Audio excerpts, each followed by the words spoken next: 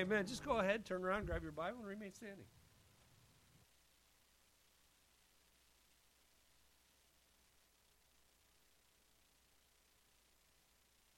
Psalm is where we are going to be. Psalm 100. And we're going to do things a little bit different tonight. The 100th Psalm. And once you find it, I would say go ahead and stand in reverence to God's Word, but you already are. So the 100th Psalm. We're going to begin reading in verse number 1 of the 100th Psalm. And I would ask you if you do this, would you read it with me? We're going to read the entire Psalm tonight. Remember, this is actually how they were sung in the Old Testament. We'll not add a tune, however. So if you would just read it with me, beginning in verse number 1, says, I will sing of mercy and judgment unto thee, O Lord, will I sing. Out loud, please. Read it with me out loud. Oh, I'm sorry. I'm reading the wrong one. No wonder you stopped. You're like, Pastor's using a different version of the Bible. All right. Just testing you. You guys passed. That's great. We can go home now. All right. Psalm 100. Make a joyful noise unto the Lord, all ye lands. There you go. Serve the Lord with gladness. Come before his presence with singing. Know ye that the Lord, he is God. It is he that hath made us, and not we ourselves. We are his people, and the sheep of his pasture. Enter into his gates with thanksgiving, and into his courts with praise. Be thankful unto him, and bless his name. For the Lord is good. His mercy is everlasting, and his truth endureth to all generations. Great job. Let's go to the Lord in prayer. Heavenly Father, we thank you for your word. Lord, we thank you for the promises that are found within your word. Lord, the encouragement and, Lord, also the brutal honesty. Father, I pray that you would just bless the preaching of your word tonight. Lord, may we honor you in all that is said and done here, and we thank you in Jesus' name. Amen. All right, you may be seated. The book of Psalms is a most unique book. It is the songbook for God's people. It's a collection of 150 psalms, which makes it by far the largest book in the Bible. The literal meaning of the word psalm is a poem set to notes. So the book of Psalms is literally a collection of songs that were sung in the congregation. Unlike songs that are written today, the book of Psalms is more than just a collection of morale-boosting, mood-setting songs that tugged at the emotional strings of the listeners. No, the book of Psalms is filled with doctrine. It is filled with instruction.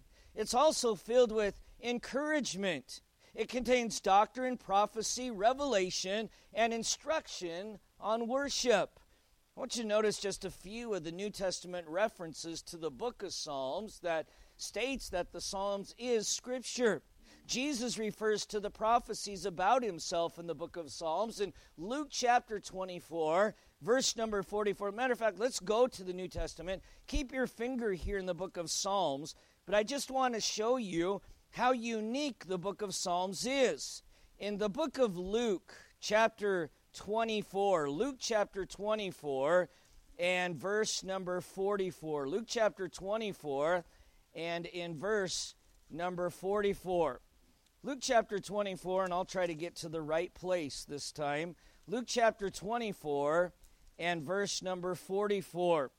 The Word of God says that he said unto them, Jesus said unto them, These are the words which I spake unto you while I was yet with you, that all things must be fulfilled which were written in the law of Moses, and in the prophets, and in the Psalms concerning me.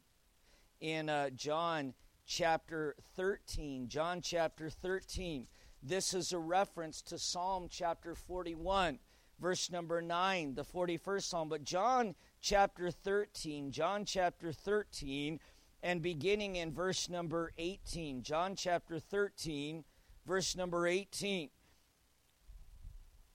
Jesus says, "Ye call me Master and Lord, and ye say, well, for so I am." If I then, I'm sorry, I'm in the wrong verse again. My word. "I speak not of you all," verse number 18, "I know whom I have chosen, but that the scripture may be fulfilled, he that eateth bread with me hath lifted up his heel against me. Now I tell you, therefore, I tell you before it come, that when it is come to pass, ye may believe that I am he. Verily, verily, I say unto you, he that receiveth whomsoever I send receiveth me, and he that receiveth me receiveth him that sent me." And so we see a reference in verse number 18 and 19 in particular there to the psalmist talking about this very thing, that the person that eats bread with him is going to lift up his heel against him. The apostles, they also referred to the Psalms, taking a lesson from Jesus' playbook. And there's many times, but we're just going to look at Acts chapter 13, and in verse number 33. Acts chapter 13, and in verse number 33. The Bible says in Acts 13, verse 33, that God hath fulfilled the same unto us, their children, in that he hath raised up Jesus again, as it is also written in the second psalm, "Thou art my son, this day have I begotten thee." And so we just looked at those just as a reminder of how unique the book of Psalms is. Psalm is a very unique songbook. Because of our modern conception and examples of songs, we have kind of brushed aside the book of Psalms. Christ and his apostles considered a very important portion of Scripture, and I think that we should too. So getting back to Psalms 100, I wanted to do something a little bit different tonight. I wanted to learn from the lesson that it gives concerning worship. Psalm 100 is certainly instruction on worship. And I wanted to use the word praise as an acronym tonight, and I know how much you love those acronyms. You love to take notes and write them down, and some of us like to guess what the next letter and what the next word is actually going to be. But we're going to take the word praise and using the outline we have here in the 100th Psalm and use it as an acronym or as an outline for us tonight. And the first thing that we learn about true praise, true biblical praise and worship in verse number 1 is that it ought to be positive. Boy, when it comes to praising God, it ought to be positive. Make what kind of noise unto the Lord? A murmuring noise? A complaining noise? No, the Bible says a joyful noise is the kind that we are to make unto the Lord. You know, it goes without saying that Christians ought to be among the most positive people on this planet. Not just among the most positive, they ought to be the most positive people on the planet because we've got so much to be positive for. This isn't it, and aren't you glad? You know that old term, you only live once, and so you just got to drink up all of life that you can. You got to experience everything that you can. Well, I'm here to tell you there's a lot of things we don't have to experience and shouldn't experience, but we're not going to miss out because this is just a blip on the screen of our lives. This life here is a vapor that appears for a little time and then vanishes away, but we get to live with the Lord forever. And so no matter what, as we learned this morning, God's always working behind the scenes. God is always in control, which is why we need to be constantly reminding ourselves, God's in control. Man, look at the mess around us. Yes, but God's in control. But look at all of the sin. Where sin abounds, grace doth much more abound. God is in control. And with that, we ought to be positive. We ought to be able to make a joyful noise. You know, it's interesting because we've all known those Christians that are experts at complaining. And they complain about the state of the world and the state of the nation. And it almost sounds like that's spiritual, because, wow, they're just so aware of all the sin around us and all the bad things. And, well, it's true, but it ought to just make us that much more positive. Because, you know, when God's children are faced with the Red Sea in front of them and the army behind them, it just gives God an opportunity to work his magic and to perform miracles that we can be in awe and say, oh, the Lord is good.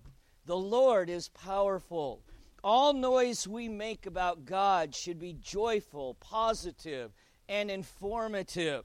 Psalm 107, and in verse number 2, the Word of God says, let the redeemed of the Lord say so, whom he hath redeemed from the hand of the enemy. Man, no matter what, guess what? I'm saved. Regardless of the future, regardless of what happens tomorrow, I'm saved today. And I'll still be saved tomorrow. I'm a child of God today. And tomorrow I may wake up and the price of gas is $10 a gallon. And that's within the realm of possibility if you know what has happened within the last week. But guess what? I'm still a child of the King. I'm still a child of God. So let the redeemed not complain. Let the redeemed not fret. Let the redeemed not worry. Let the redeemed not get angry. Let the redeemed say so. I'm redeemed, and praise the Lord for that. I've been redeemed from the hand of the enemy, and he will never have control of me again. Praise ought to be positive. Psalm 89, verse number 1 says what we're going to sing about and what we ought to sing about constantly, continually. In Psalm, the 89th Psalm, and that very first verse of the 89th Psalm, I will sing of the mercies of the Lord forever. With my mouth will I make known thy faithfulness to all generations. Hey, what do you think about the state of our nation? And what do you think about the things that are going on? Well, I'm not in agreement with a lot of what's going on, but I'll still sing of the mercies of the Lord forever. And with my mouth, I'm going to make known the faithfulness of God to all generations.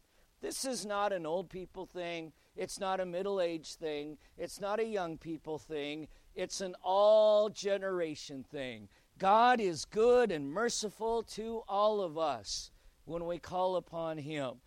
In Psalm chapter 145, verse number 10, the psalmist reminds us that all his works shall praise him.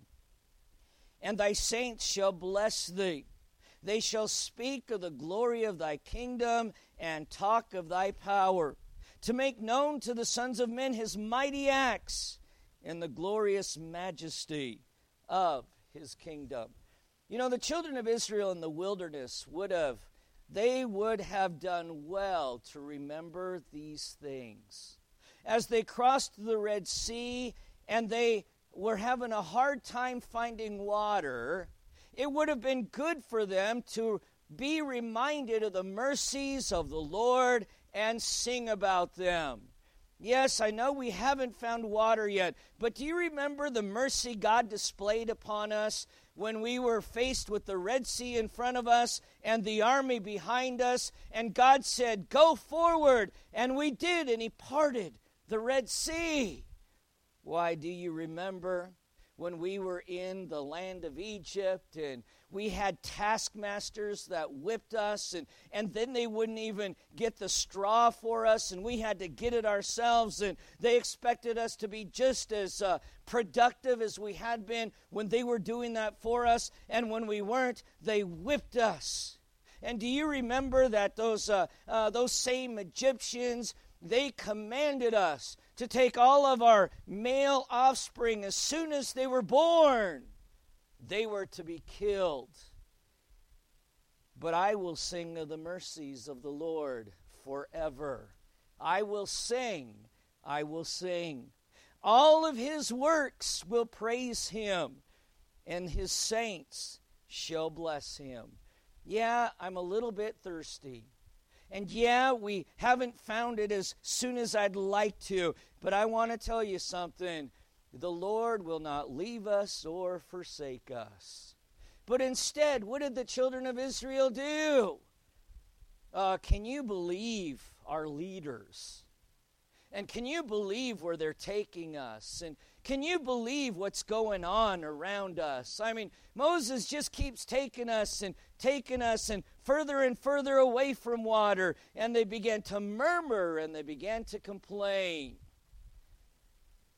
You know, regardless of whether or not you like the characteristics of your leaders, we need to remember that God put them in place.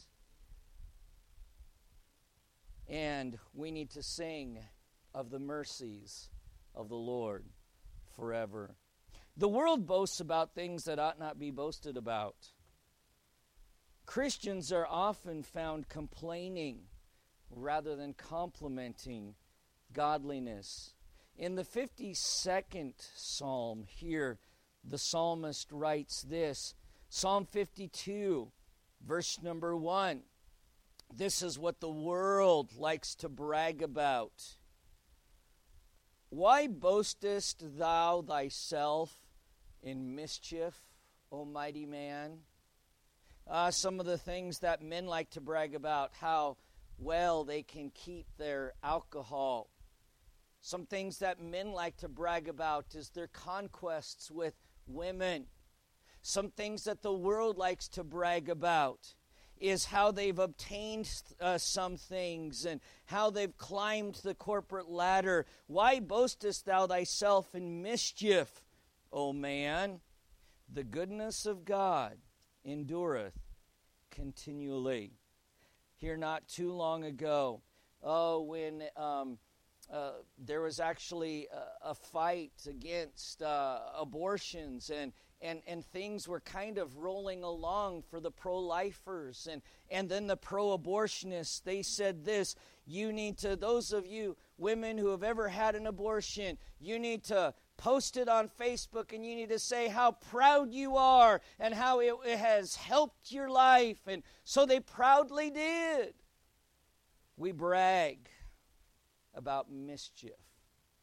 The world boasts about sin and is proud of it.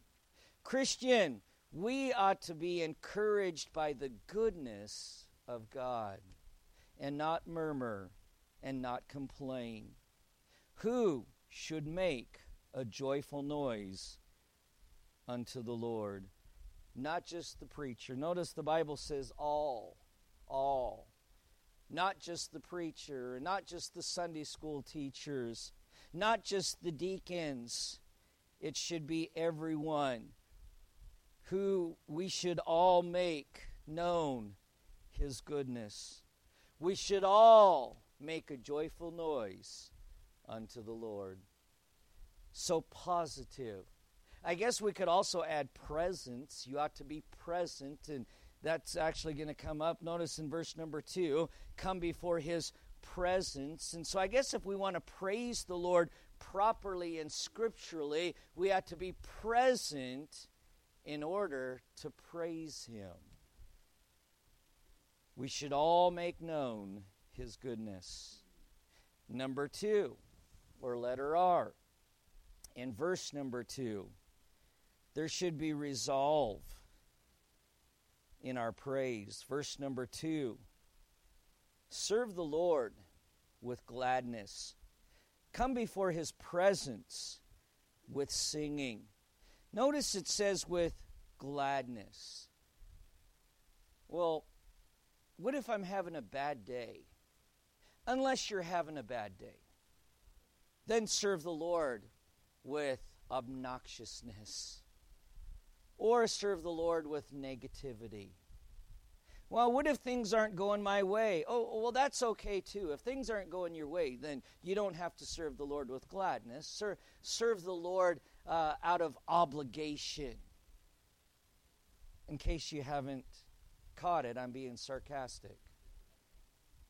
The Bible says, serve the Lord with gladness, in such a tense that that's the only way in which we are to serve the Lord. Serve the Lord with gladness. That means without condition and without restriction. Many will serve the Lord with gladness if their conditions or personal beliefs are taken into account.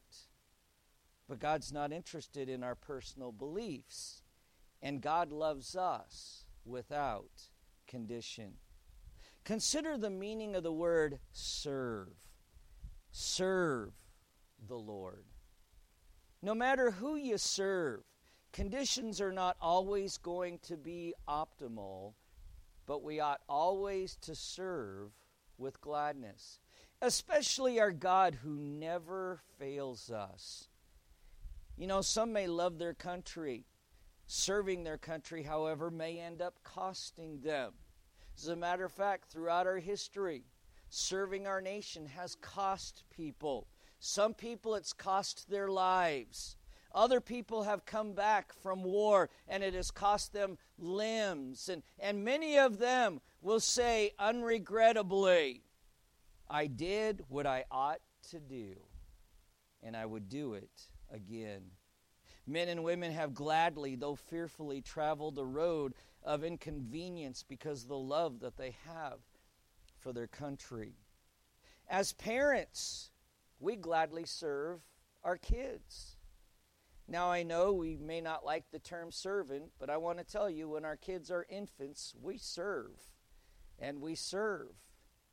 And there's a lot of serving. I mean, we got to do everything for them, from wiping the slobber off their face to wiping other things that are not very pleasant. But as parents, we gladly serve our kids. We do it without condition because we love them. Gladly. Now, it doesn't mean that we always are excited about it. Sometimes in the middle of the night when that kid is crying, we may even be fighting over who's going to go gladly serve that kid.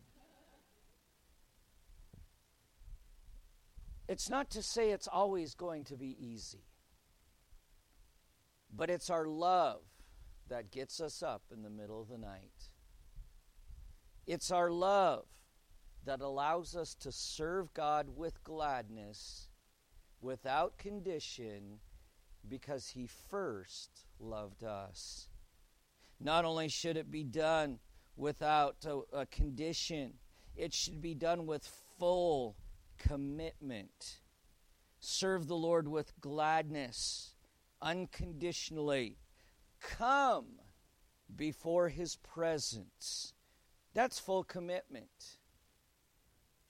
Come before His presence was a way of admonishing worshipers to come to God's house. Keep it in context. The Psalms were written to be sung in the temple, in the presence of the congregation, in the presence of God. So let's keep them in context. Come into His presence. They were challenging God's people. Come to the house of God. And the Jew understood that this was how you came into His presence. The worshiper's attitude toward God's house is exemplified in Psalms 122 and in verse number 1, where David writes, I was glad when they said unto me, let us go into the house of the Lord.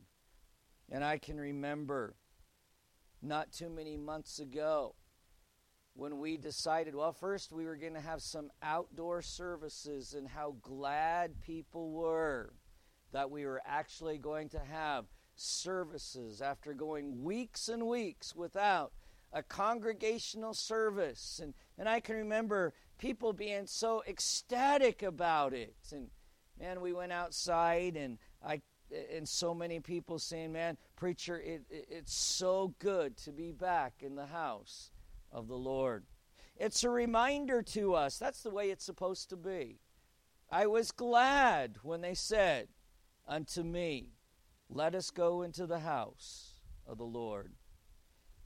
The psalmist says we are to exalt the Lord our God in Psalm 99, verse number 9. In His presence we should sing. It's full commitment. Coming, singing, serving, praising, worshiping. It's going to take resolve. None of it happens by accident. You've got to plan. You've got to purpose to be in the house of God regardless. I'm not going to let anything stop me. I am resolved that I'm going to serve. That brings us to number 3. The letter A. P-R-A. Accountability. Verse number 3.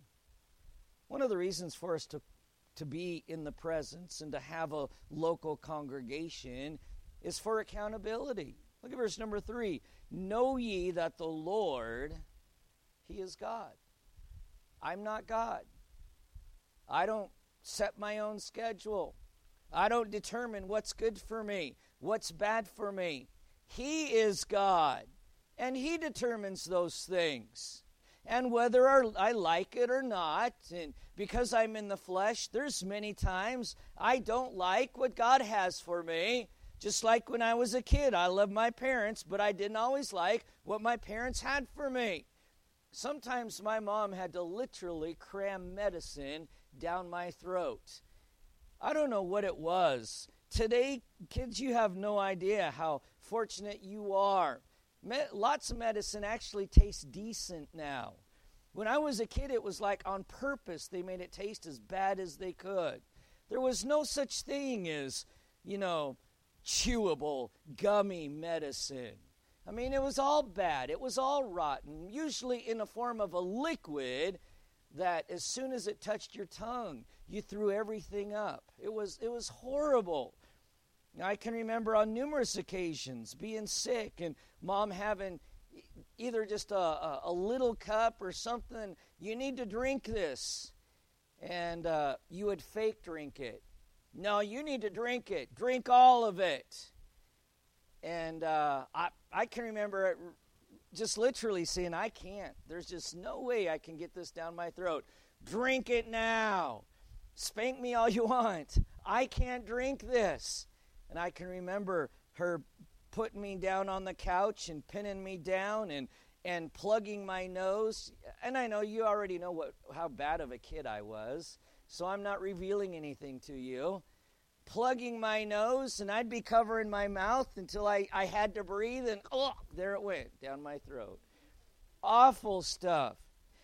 And at the time, I just thought she was being mean.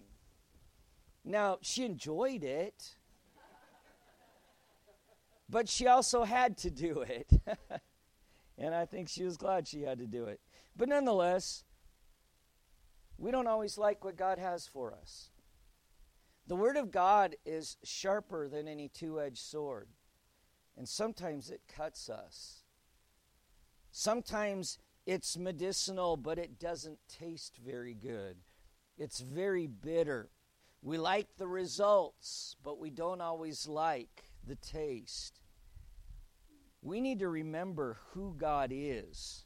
He is the Lord. He's the commander. The literal translation here is, know ye that Jehovah is Elohim, meaning that the one named outranks all others. That's the literal meaning of that phrase there. The one named outranks all others. Our relationship with Him is not to be a casual one. We should understand it is to be with all reverence. He's the King of Kings. He's the Lord of Lords. He is the one who outranks all others. And this is why God's Word says in Psalm 111 and in verse number 10, Psalm 111 and verse number 10, since we're already in the book of Psalms, we'll just look at this one. Psalm 111, verse number 10. The fear of the Lord is the beginning of wisdom. A good understanding have all they that do His commandments. His praise endureth forever. Psalm 99:1 says, the Lord reigneth, let the people tremble. He sitteth between the cherubims. Let the earth be moved. Peter writes, if ye call on the Father, who without respect of persons judgeth according to every man's work, pass the time of your sojourning here in fear. He is the commander. Not only that, but we read that he is the creator. Know ye that the Lord, he is God. It's he that hath made us, and not we ourselves. We are his people, and the sheep of his pasture. So we were created for him, not him for us. We have this idea that God's there for us. Actually, the truth be known, we're supposed to be here for God. That's how we were created. Thou hast created all things, and for thy pleasure they are and were created. It's supposed to be we who are here for God. We were created by him, not him by us. Evolution and humanism would have you to believe that God came about as a result of man's need to believe in a higher being for hope. Thus, we created him. Therefore, according to man's philosophy, God's whatever and wherever you wish him to be. Unfortunately, a lot of Christians bring that into Christianity. He's wherever I want him to be. He's whatever I want him to be. Romans 9:20 says, who art thou that repliest against God? Shall the thing formed, that's us, say to him that formed it, that's God, why hast thou made me thus? Hath not the potter power over the clay? Who are we to question the God who created us? We are accountable to him. And just because we may not like it doesn't make us any less accountable. We need to remember who we are.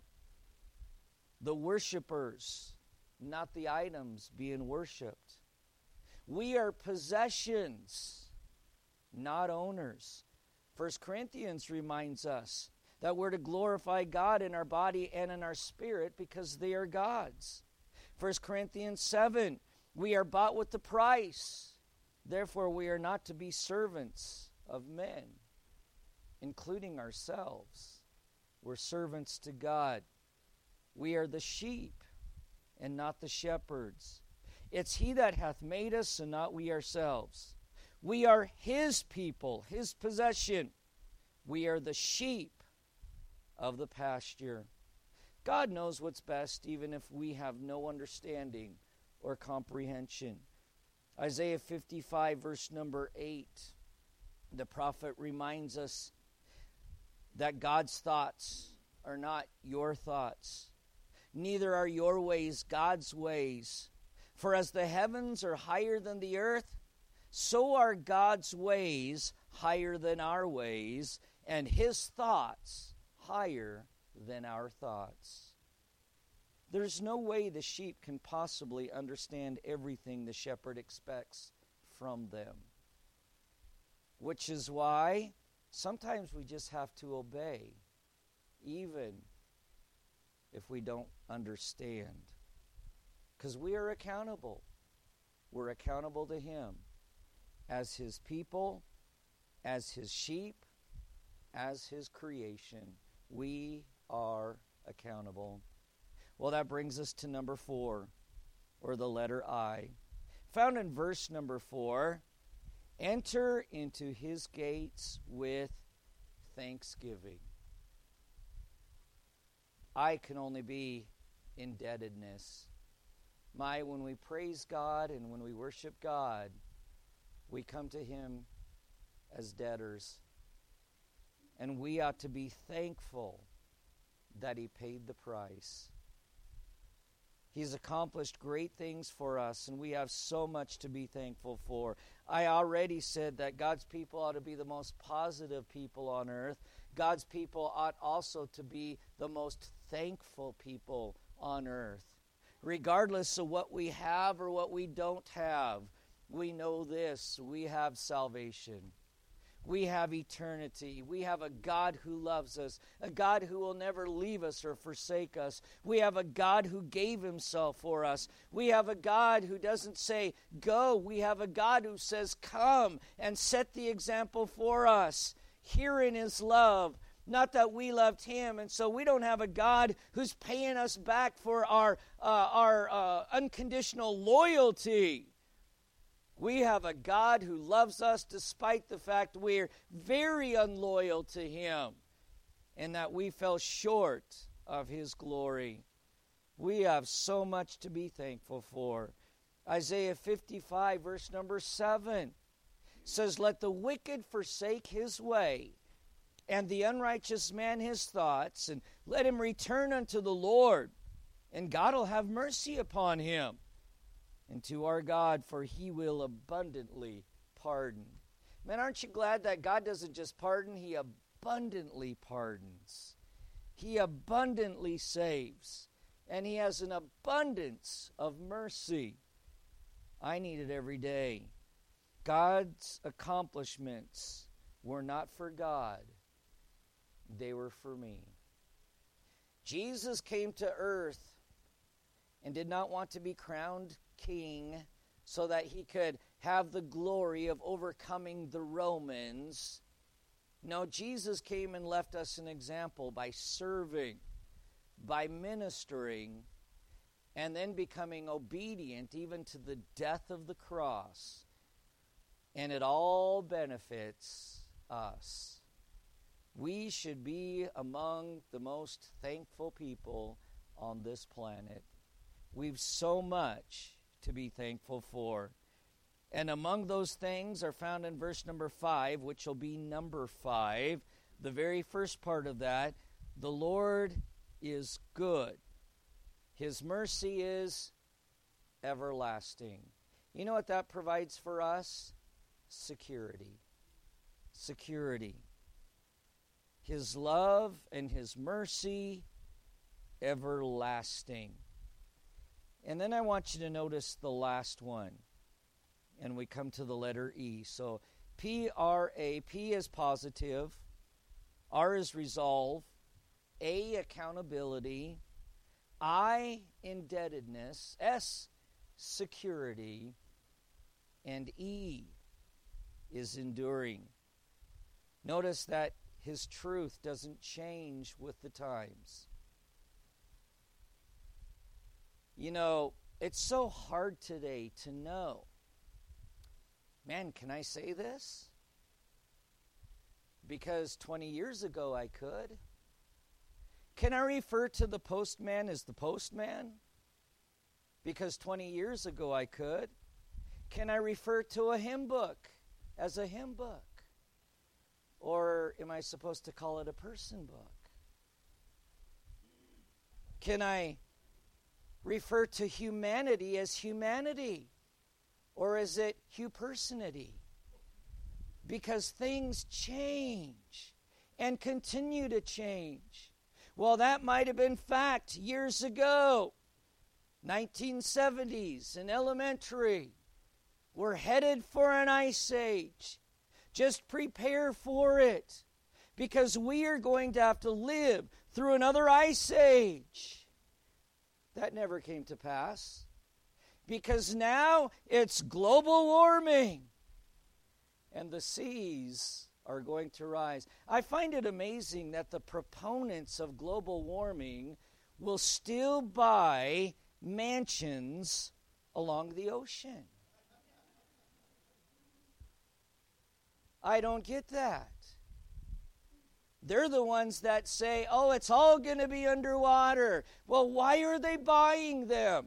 I'll be honest with you, I don't think they believe it themselves. But nonetheless, we do know that there's climate change. I mean, we can see that in the Bible. Things change. Climates have changed. Israel is no longer the land that flows with milk and honey. I believe it will be again one day, but it certainly isn't today. It's barren. The Sea of Galilee keeps shrinking. So does the Dead Sea. I mean, Things have changed. Things will change. Things changed drastically after the flood. Pre-flood earth is a completely different world than post-flood earth. Things certainly do change. But you know what? God's truth doesn't change. It endures forever. Science textbooks have to be rewritten constantly. Why? The rules for the pandemic have changed daily. Remember at the very beginning. And I was tempted to go to all the, show all the video clips of all the scientists, including Fauci himself. Don't wear a mask. It's pointless. Don't wear a mask.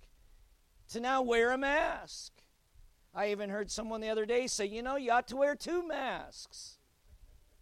Follow the science, they say. I'd love to follow the science. What is it today? Please, someone help me.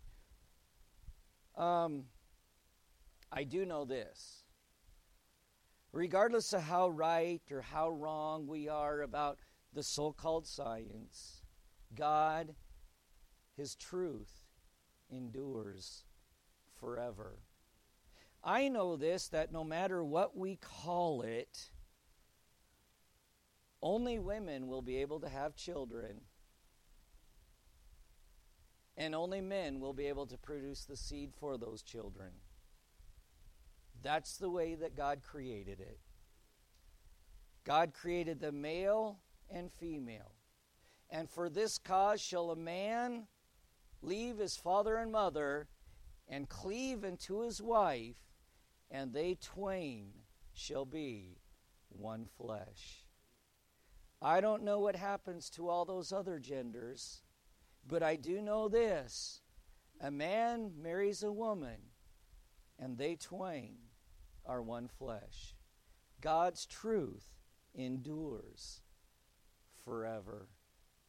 And as we praise God, we can be thankful that God doesn't say 8 months ago, 10 months ago, well, you have to trust on the Lord and thou shalt be saved. And then midway say, well, wait, you know what? I was wrong on that one. I'm sorry, but we've had several people who did that and they went to hell. So it goes like this now.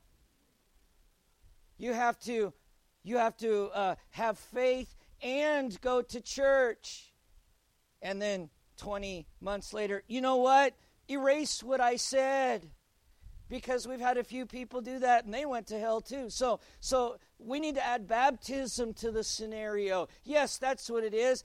Faith in Jesus Christ and baptism and go to church and you'll go to heaven. Aren't you glad that it's always been the same from the book of Genesis to the book of Revelation, and God has not failed yet?